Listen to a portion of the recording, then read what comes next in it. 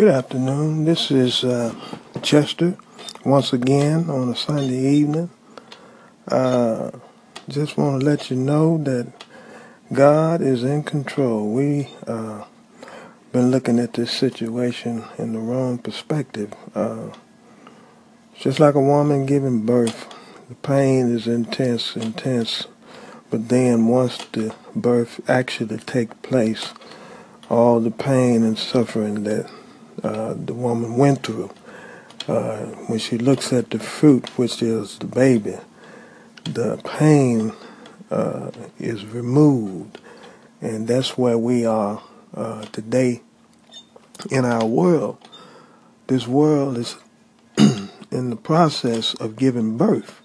And in order for that to take place, we have to go through trials and tribulations and pains, and we must travail, through all the heartaches and everything. But it's time for us to get back focused. We have lost focus where all of our help come from. And I think what God is doing, He's allowing His people, those that have been called by His name, to come back to Him.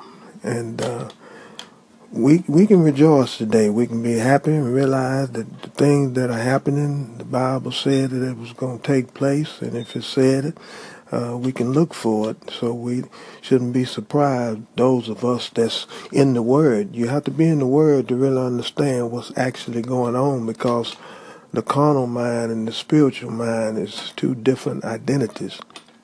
And so we have to look at it in that manner and realize that every day that we wake up, we're already victorious. We have already won.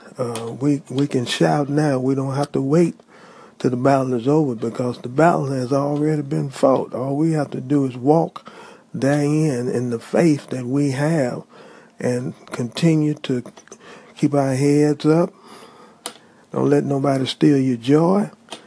Be happy within yourself. Be happy with yourself, because God is pleased with you, although we don't do the things that we should do, because we're still in the growing stage. We're still in the process of being actually what we supposed to be. But as they said, be patient with me, for God is not through with me yet. When He finished with me, I come through as pure gold. And that's why James tells us to count it all joy when we fall into divers, in other words, various temptation, knowing that the trying of our faith is working, and is working patience. And patience is a virtue, and patience is not something you can buy.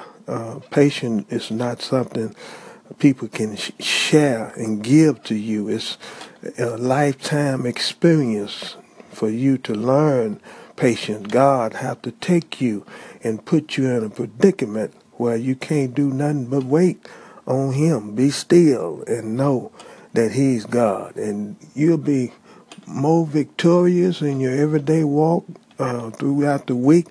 Just try it and see, don't it work? See, don't it improve your walk with God? That's the main thing. We have strayed away from our walk with God. We're just like Adam when he was in the garden, and God came looking for him, and He said, "I hid myself." Why did you hiding yourself previously?